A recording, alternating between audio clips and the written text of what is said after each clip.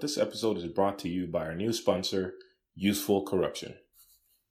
Hey, do you happen to be a corrupt politician who has $100 million or so lying under your bed, or $50 million in the guest bathroom? How about considering Useful Corruption? Invest your stolen funds in local businesses at reasonable interest rates and make that money work for you while you make your money work for the people. Useful Corruption. Stealing that helps. This podcast host or anybody affiliated with this podcast does not in any way endorse or encourage money laundering.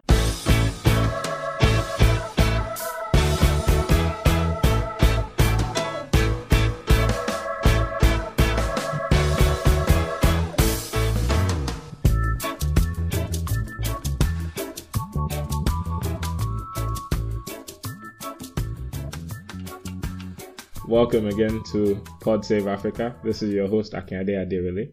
And today I have a guest who's a personal friend of mine, fantastic guy, and he's going to introduce himself a little more as soon as I let him.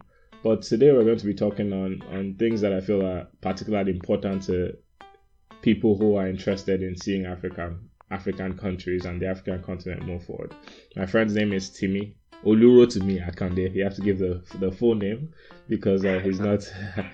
he's a very mighty fellow. So let's get right into it. Timmy, how about you introduce yourself to my listeners?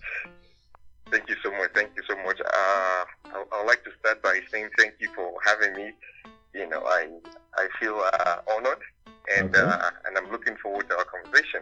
Fantastic. So my full name is Olurotimi Akindele or Oluwarotimi Akindele, and you guys named me Timmy, so I guess I can go with Timmy as well. Right. So. And my I guess I should give you my short background. Yes, please. If you don't mind. Yeah, I came into the United States in 2005 with my family from Jos, Plateau State, and since then I have been here, which is 13 years to my knowledge. And Plateau State is in Nigeria, right? It's in Nigeria, yes. Just okay. Plateau State, Nigeria. That's right. And it's been, a good time in the U.S. and also a time of good reflection for me and learning as well. When I came here, I I completed high school here actually. So I did, I completed the remaining 2 years of my high school time here, and then I moved on to community college at Harold Washington, right. And after that, we got to meet each other at IIT afterwards, right. And where I studied political science. Mm-hmm. I think your audience should also know that we were once opponents. I think they should be giving such information. We were once student government opponents running, with good vision to improve student body and, some of the operational procedures at IIT. Yep. And after IIT, I went to Northwestern to study communications and change management, which I believe, was going to be a very good supplement, or shall I say, an addition to my foundation in political science. And, graduated, and now I'm also, in the workforce and still involved in community service, community engagement, and growing and looking forward to discussing ways in which we can improve our beloved continent, Africa. All right. Fantastic. Well, thank you so much, Timmy. Let's hop right into it. I'd like to first of all ask even more about you. I know you shared quite a bit, but I personally, knowing you, you're perhaps the person I know with the most political engagement of all the people I know, period. And this is not just, talking about politics. You also walk the walk. You're actively engaged in community service and politics and trying to leverage change in your community. So and then you even studied it. So what has been your experience with political engagement? First of all, how did you get there? And what has kept you going? That's right. I would say how I began was when I went to community college, we had this, group of African students, and we were just everywhere. And we had the discussions, we had engagements, but we didn't have a group. Okay. And so someone recommended that I lead a formation of what we will call the African Student Association of Harold Washington College. Okay. And that was essentially the beginning of my political engagement and community engagement, if you like. And, after that, I began to see that as young people, all of us had or have an idea of what we would like to see Nigeria be, and those who were not Nigerians had a desire to see, their homeland improve technologically, civically, and so, seeing all that gave me more passion to say, okay, if this is actually what is beneath some of our passions, I would like to, find ways to coordinate that, into some good. Okay. In terms of soliciting ideas and leveraging these opportunities so that we could all come together and see how, we could someday keep this conversation going so that once we get to a position of influence, we can begin to recommend changes. Okay. And, and influence public policy. So that was the beginning of my, I guess you can say, my political journey, okay, or my passion for community engagement. And what has kept me going has been the fact that each time, I read and listen to what's going on, because I really like to listen. And this is not just a cliche, I really do. Because I believe we as human beings, we all have a blind side. So there's something you're not seeing, there's something you don't know, there's something you are unaware of. And so I like to listen, and, listening and seeing that, especially in Nigeria, there's still so much lack. And when I mean lack, I don't mean in the material sense, but in terms of leadership, in terms of, in fact, we can actually say in terms of patriotic, a patriotic vision of what we would like to see the country. And it's not that the people have it, but it's our leaders who maybe their hands are tied, I don't know, but they don't seem to be pushing the country towards where we as young people would like to see it. Exactly.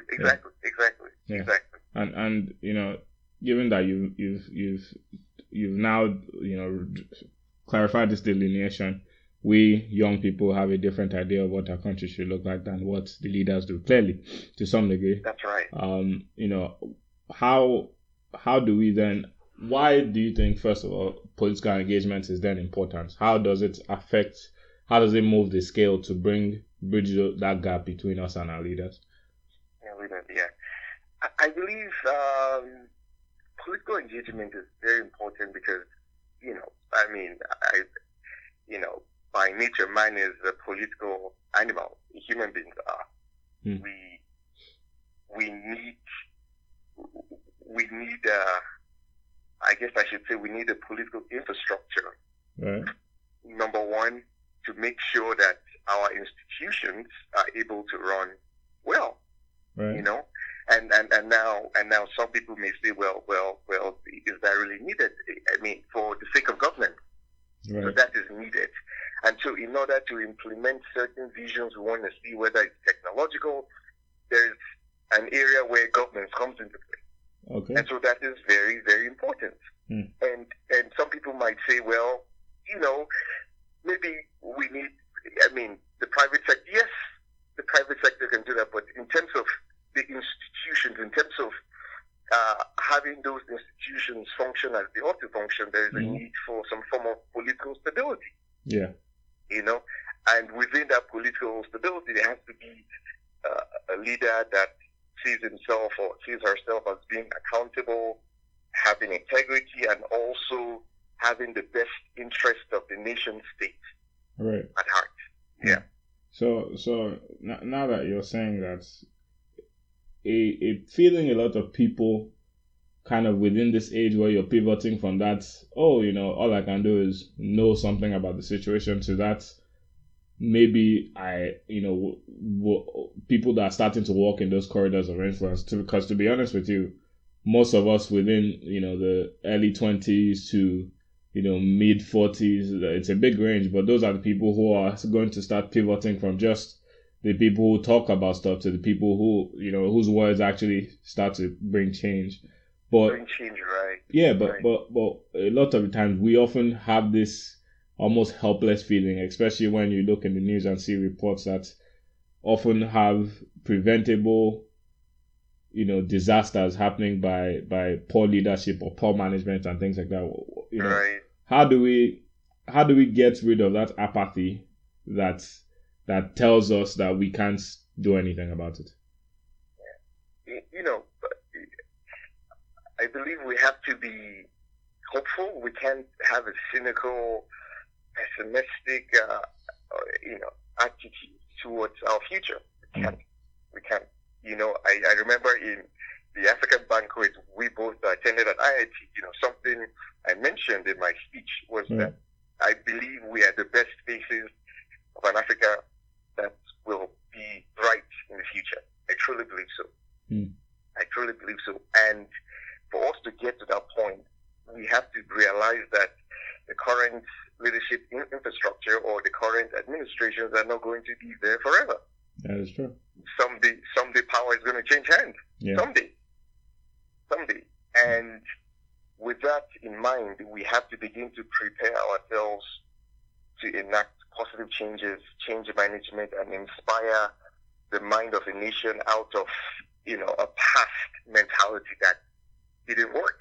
Right. And that also means that, we also have to keep ourselves accountable, because it's very easy to point the finger, but then when you get there, are you going to do something differently? That is true. So it means that we remember the mistakes, the historic mistakes that whichever administration in Nigeria or in the African continent or whichever African leader mismanaged whatsoever. We have to remember that and make sure that once we get to positions of influence, it doesn't need to be the presidency, but just any position of influence, that we make sure we don't repeat those mistakes. Because, I remember Santiago Santillana said those who fail to learn from history will repeat. Don't repeat it. Exactly. So, in some essence, we have to be good historians. Right. We have to pay attention to the past or the present. Exactly. That's right. So speaking more on the past and the present, oftentimes, the truth is that the vast majority of people who will come with exciting ideas, just as the world is, especially when it comes to technology, are going to be people that are young like us. People thinking up new technologies, people thinking up new ways of running system, things like that. Are young, vibrant ideas. They're optimistic. They're excited oftentimes. But the reality of it is that a lot of the time, when you are a change maker, you have to effectively, there are people who will suffer from your change to some degree. And by suffer, it doesn't mean they will actually really really suffer. But for example, if I figured out electricity in Nigeria now, all the people who make and sell generators will not like me. So it's the truth. That's true. So how do we get into these systems and manage relationships with people that we're going to effectively be working against their interests, at least their short-term interests, right? How do we convince people against their short-term interests in a political system? And these I'm sorry for asking you all the hard questions. I'm not even sure if Obama himself would be able to answer some of these, but how do we? But I trust your experience and your insights on at least giving us some ideas on how to manage such relationships. Right. I think we have to be I think we just have to be honest with ourselves. We have to be honest. Okay. Honesty has to be our policy, or if you like, being just being frank. Okay. Because number one, as we all know, innovation brings digital disruption. That in the Schumpeterian sense, anything, whenever there's innovation, there's disruption. Yeah. There is a change. There is, there is going to be, some form of progress towards one side, and another side feels like they are losing or have lost. Now, I think this is where change management comes into play. That we have to talk to people, we have to engage them and say, well, unfortunately, it is in the best interest, of the nation, of the people, of the community that we go in this direction. Now, is there a way we could find a way to compensate them? Yes, I believe so, by making them to be part of the new process of change. Mm. I think that's very fair. Not just isolating them and saying, well, this is the direction in which we're going to go. Right. You don't want it to have this sense of monopoly. Yeah. That, okay, this is the new brand. Yeah. Exactly. You have to take it or leave it. Yes, exactly. That they feel integrated in the process, and they become stakeholders. Right. So you're effectively convincing them to. Hi, it's me again, interrupting your listening again. Sorry about that. I just wanted to thank you for subscribing and listening to this episode. I actually also would like to invite you, if you have anything you really care about and you'd love to share with the world, please reach out to me at podsaveafrica@gmail.com, and enjoy the rest of your listening, enjoy the rest of your day, enjoy the rest of your week, and don't forget to share, like, subscribe, rate me on iTunes, tell your friends' friends, and tell your enemies too. They deserve to listen to Pod Save Africa too. Bye. They become stakeholders. Right. So you're effectively convincing them to tamper their short-term interest for long-term value. That's right. Okay. Absolutely. So in political science, it's a form of, you nudge them to to partake and also see the bigger vision. Right. That although you might profit from this, you might even profit more from the new change. Yeah. So that's the way I see. And then the next question to ask then would be, is it healthy for us to be impatient? Because, prior to the digital age, most political change, and it almost still is, most political change is fairly gradual. Things don't just bam and things don't just change immediately. But how do we, get ourselves in this mind frame where we actually are willing to stick it through the time it takes to see the change happen? That's a very good question. Now, some people, it might even go deeper than what we are both saying, because some people are really, really hurting. Some people have died because of what you're talking about. Yeah. So how long and what level of patience is needed? I believe that in some aspects we need rapid, drastic changes and amendments. I truly believe so. And in some aspects, maybe there needs to be some form of progression, gradualism, incrementalism, as we implement things. Now, one area that I think that really has to be, a quick one is, I will say, in the medical side of things. I think health here is very, very, very, very important.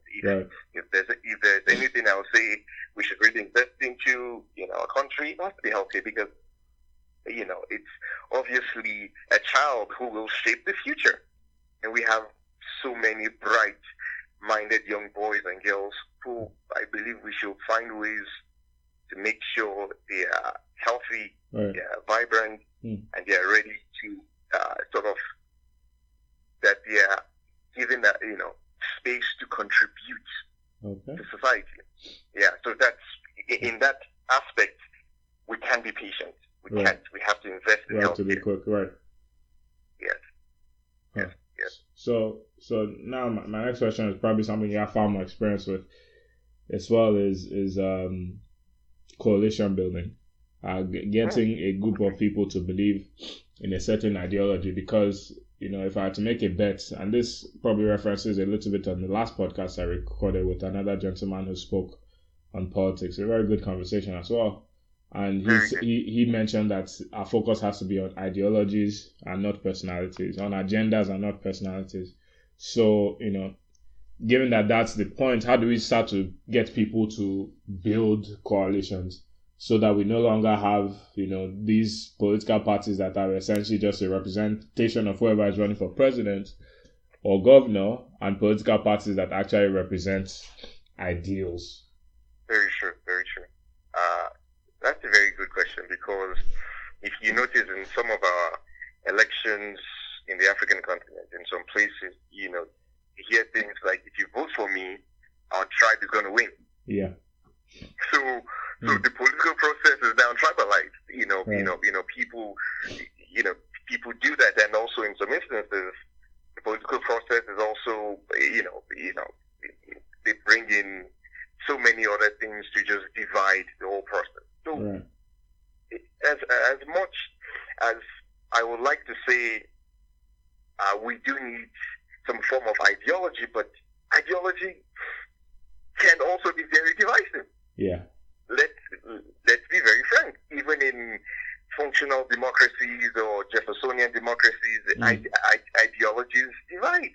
Yeah, that's true. They do. So I think the larger vision should be the well-being of the nation. What do we have? What's our common interest? That's where we should start from. Right. And as we can tell, our common interest is to have a healthy, vibrant, functioning country that can take care of its citizens. Yeah. And that is a good way to start from. Yeah. And then we can.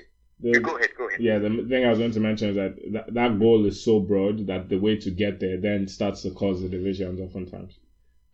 Yes, I agree with you. And that's where people begin to throw in ideologies. Right. And now the question is, it's very difficult to answer, because one way or the other, an ideology is going to come up, or has to be thrown into the change process or the political arena. And I would say that at least find ideas that are not outcast in that sense. Ideas that are more likely to unify a nation than divide the nation. Right. And that means that there has to be some form of healthy moral compromise. Right.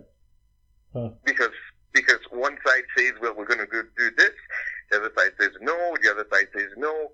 So you have many factors in factions or factors in society. Right. You have the religious base. Yeah. You have just the ideologues, the demagogues, and there are just many. So how do we get something that we all have a common interest in, and that we should push forward first? Right. Yeah. I think Nelson Mandela, he is a very good example. He was a very good example. There were things that he could have done. He could have. There was a chance that he should have. Some people, I'm 100% sure, would have not liked unity or integration. Yeah. But he said no. There has to be forgiveness. Yeah. Reconciliation. Pushing for violent repatriation. Yeah. And whether we like it or not, he appealed to an already existing value system within his people. Right. And they tapped into it. So which means that even if we're going to do anything, we have to appeal to the values of the nation. That value that everyone agrees is vitally important. And then we build on that. Right. Yeah. Fantastic. And then, thank you. So speaking on just tilting back to colonialism and tribalism, if you take, and this is applicable to the vast majority of African countries, we don't, we weren't part of the deal or part of the conversation when our countries were being created.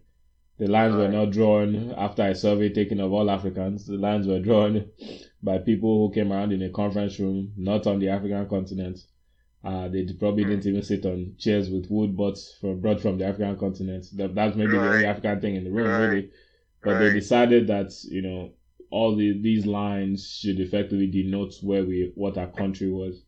And what that has meant is that we have a lot of tribes with perhaps a lot of differences oftentimes into the same country. Let's take Nigeria as a case in point. You have 3 major tribes amongst maybe 250 in total. And a lot of our politics has seen issues with those 3 tribes and those 3, like you said, ideologies based around the tribes effectively. But they're not really ideologies. They're just, I'm from this place, we should do this. We are from this place, we should do this. So how do we, in a world where the truth is that the most ideal coalitions we built between people of all the tribes, how do we navigate those divides? How do we make it such that where the state, the language you speak is not necessarily the most important thing to you, or the state that you were born in is not necessarily the most important thing, but the affairs of the country in total is the most important thing? Very true, very true. That's a good question. If we look back in history, specifically we can look at the Congo. Mm-hmm. That the place formerly known as the Zaire, Democratic Republic of Congo. We see, some of what the effects of colonialism. Yeah. With King Leopold and things like that, and we can see that the tribes were used for divide and conquer. Yeah. It's the divide and conquer strategy, and it is important for us as people of any tribe to realize that, what is the best interest of the nation. So there has to be a sense of, a patriotic vision for the country. For example, look at Nigeria. Yeah. It's only when the national team plays that you can say there's 100% unity. Yeah. So there's this patriotic consistency that, yes, it's the Super Eagle, we're going to win, So how can we take that as a case study and implement it in other aspects of our life, in other aspects, of the nation? Yeah. I think it's possible. But it goes back to the articulation of the vision. Yeah. What do we stand for? Okay, what is important about my tribe? What are the virtues in my tribe? Why am I unique? That's good, but don't have this idea or ideology that my tribe is more superior than yours. This tribal supremacy, it has not helped the country. This tribal attitude. No. So we need a new mindset. Yeah. We should celebrate each other's ethnic background and tribal connection, but at the same time realize that this thing has actually divided the nation, and some of our past colonial, I guess you can say our past colonial masters actually used it to divide and conquer. They did, yeah. And we're using that same tool to divide ourselves effectively. Ourselves, exactly. So at some point, at the rate in which we are going, we might not be able to say, well, it was, we are just suffering the effects of colonialism, but because we are beginning to get to a point whereby we have the power, or at least we have, the opportunity to undo the effect of some of those things. So we can't use what was used against us against ourselves. Yeah.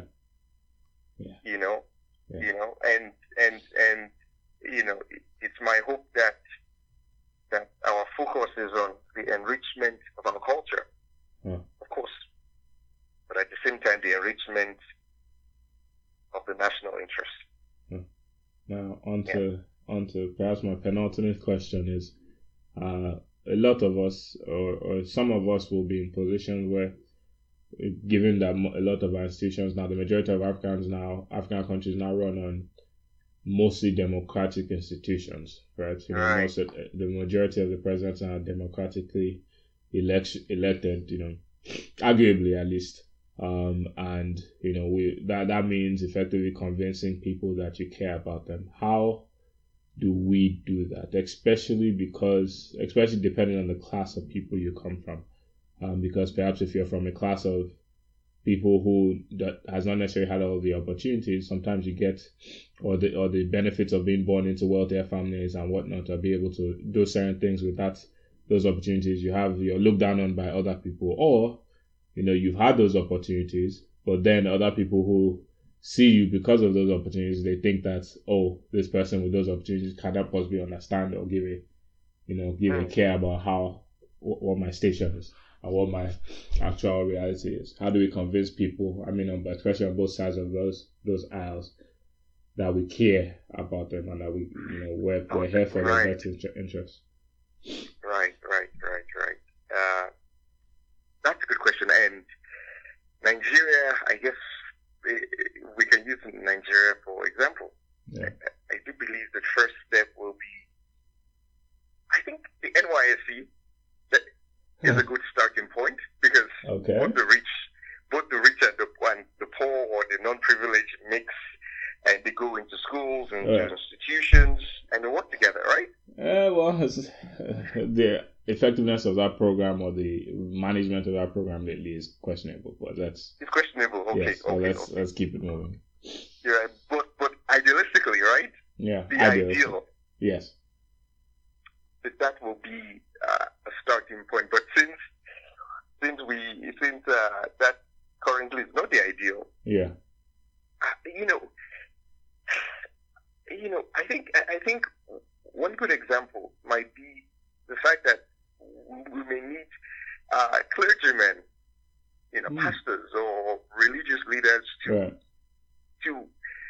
find a way to remind people that you can't just sit and isolate yourself and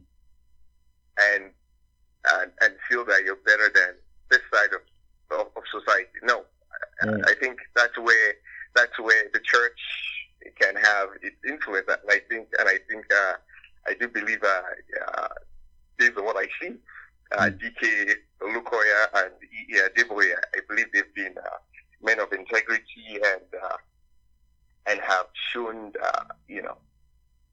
I would say moral leadership and a charitable mentality towards everyone. Right. No, please keep on. Yeah, and I think that is a good starting point. When it comes to the question of also humility and how people are raised and their background, and it's difficult, to be honest. It's difficult because as I'm talking to you, I'm also thinking, and I'm saying, how can this be done? Maybe we fund more educational institutions, because people say education is the great equalizer or the great connector. Right. Maybe that is another point. That is another point, or just the fact that we need to be more civically educated, and then we see that the person sitting beside you someday can be your commander-in-chief. So respect him. Yeah. Fascinating. Yeah. And I remember what's his name? Chinua Achebe said something very interesting. He said that what the country needs, or what the country needs to do, is to be fair to all its citizens. Yes.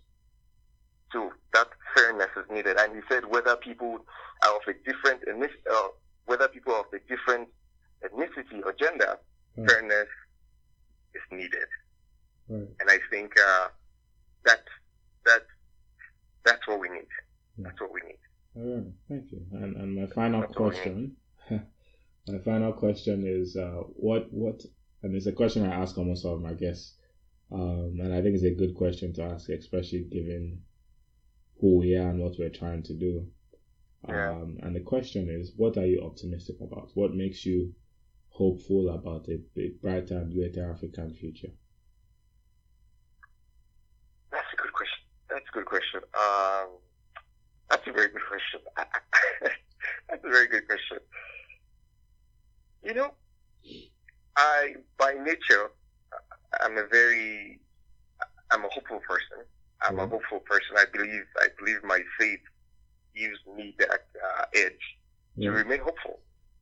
And also, I remember that there's something we say in Nigeria, that no condition is permanent. Yes, no condition is permanent, which means that there's going to be a change. There's going to be some form of difference someday, and that keeps me believing that as we keep moving forward, at some point, good hearts will arise, and better tomorrows will emerge. Okay. I believe so. At the same time, as much as I believe that will happen, I also believe that they are about to also fight. It's a part of life. Yeah. For there to be a transition, some form of contention or strife might be needed. Let's be very pragmatic. Yeah. I think it's very important for us to be pragmatic, and it's my hope that someday we as young people and also our leaders can see that we can't just live life for ourselves. That we have to care for the next person. We can't just be consumed by our problems, our desires, our worries, but we should reach out and have compassion and charity. Charity. And it's my hope that someday, our leaders can see that and tap into it, and see that actually such an approach can even give them a good legacy, which is very needed in the country. Yeah. All right. Well, this has been Akande Aderele and Olurotimi with Pod Save Africa. Thank you very much, Timmy. You want to say bye to my listeners one more time? Thank you so much. Thank you so much for listening, and I'm very honored to be here with you. Awesome. Thanks so much again, Timmy. I'm sure my listeners will enjoy this. Don't forget to like, subscribe, share, and give me a rating on iTunes. I really appreciate that. I must also apologize. I've had a little bit of a cold, so if I sound slightly nasal, that's probably why. Enjoy your listening and have a wonderful rest of your day. Thank you.